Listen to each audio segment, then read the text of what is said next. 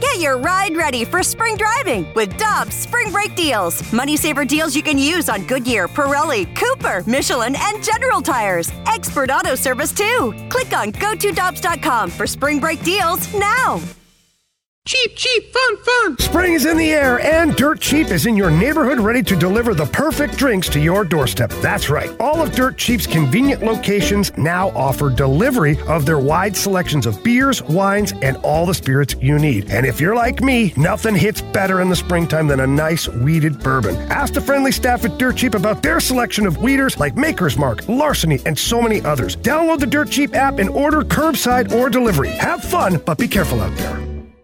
22 more days have to pass before we start Blues training camp for the resumption of the 2019-2020 season, and hopefully hockey will be able to crown a new Stanley Cup champion. We head into the Blues booth right now, and joining us on the Brown and Crouppen Celebrity Line, as he does every Wednesday, is Blues analyst on FS Midwest, Darren Pang. Panger, good to have you with Michelle and Randy. How you doing?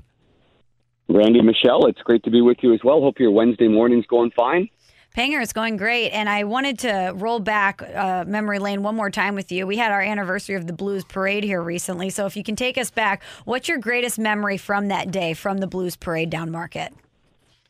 Boy, I've got a lot of great memories. Number one, I had an Uber drop me off. My daughter, Sammy, and her husband, Luke, we got an Uber. We thought we were ahead of the game. I had to be down in the offices early because all the broadcasters had to put on a golf shirt that was a Stanley Cup Championship golf shirt.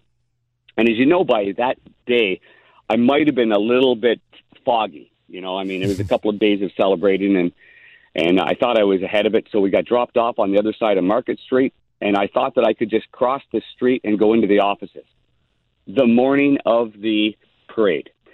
So that was quite an adventure, getting across the street, getting several police officers to escort me across the street before the parade ever started. So that was a good way to start it. And then I tell you, the parade itself, I got a lot of great memories about the parade. I think having my daughter and my son-in-law there with the champagne and popping beers and yelling with the crowd and the energy that was there, and that was something that it just leaves such a mark in your memory. You just will never forget the sounds, the looks, the crowd. That was something. And then I kind of transitioned into when we got on stage, and there's still nothing like Brett Hull going up on stage and saying, "We went Blues." But looking out and seeing, on stage, I got to interview John Hamm, who'd I've gotten to know the last maybe 3 years, and on the road we'd go out and have dinner, have a couple of cold ones or whatever. And during the playoff run, it was really a lot of fun to be with John. We went to the same restaurant before all the games that the Blues won. So we sat in the same seats. But on that, being on stage and being able to interview Jordan Binnington and Larry Robinson, I interviewed, and it was his 10th Stanley Cup ring, for crying out loud. So just seeing everybody, seeing Doug Armstrong overlooking his staff and how proud everybody was. Those are the things that you remember, because you guys know. I mean, it may not happen again, and I don't. That's not going to happen. But you can't take it for granted. You have to remember it as a very, very special event. It's a very difficult league to win in, and it's an honor to win in. So these guys did it, and the whole city of St. Louis got to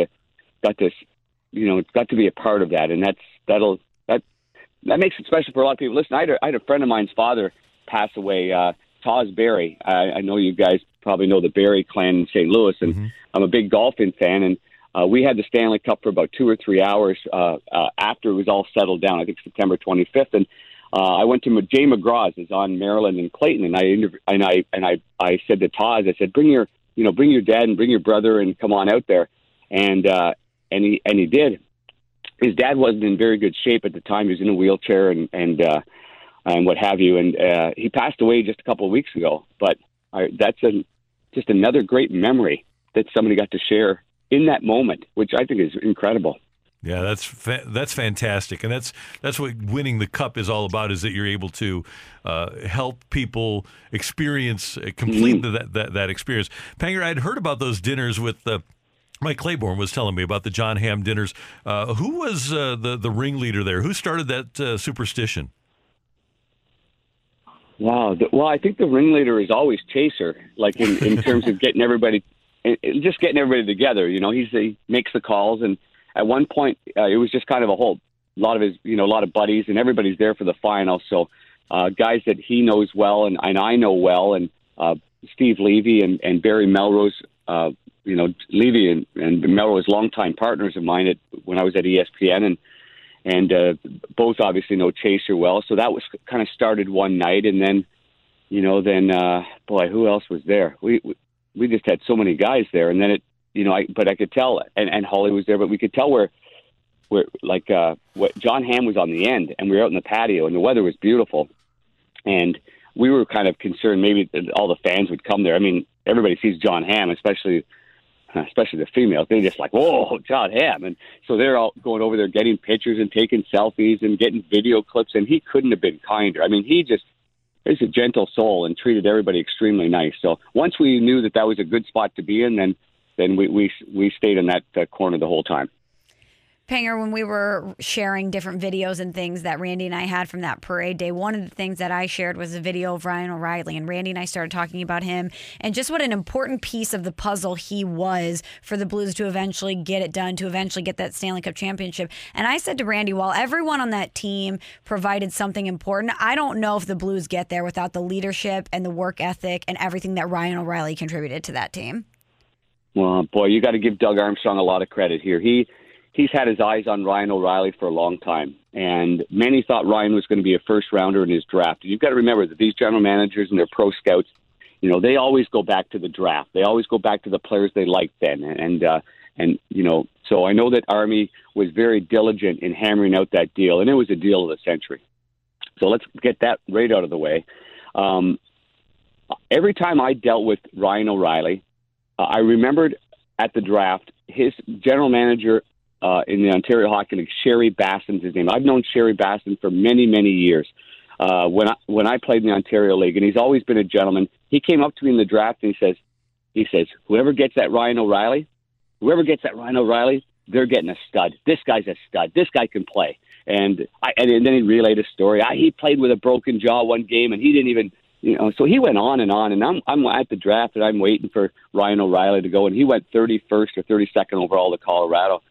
And so I've always followed him from that time, just because of a friend in Sherry Basson going to bat for him, and his work ethic's contagious, but he doesn't force it down your throat.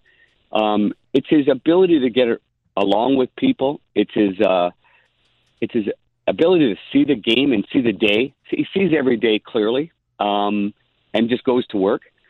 I just can't believe for the life of me, and I haven't said this very often, but I heard some things out of Buffalo about Ryan, and they threw him out of town, basically. And that's why he said at the end of his last year there that he was sick of losing and sick of being in a losing environment. So I felt bad when he came to St. Louis and we lost early on, that the boys couldn't get it together early on. And I remember that Buffalo writer coming in and kind of insinuating that you're, in another losing environment, aren't you, Ryan? Kind of like that. And I was standing beside him, and I was irritated.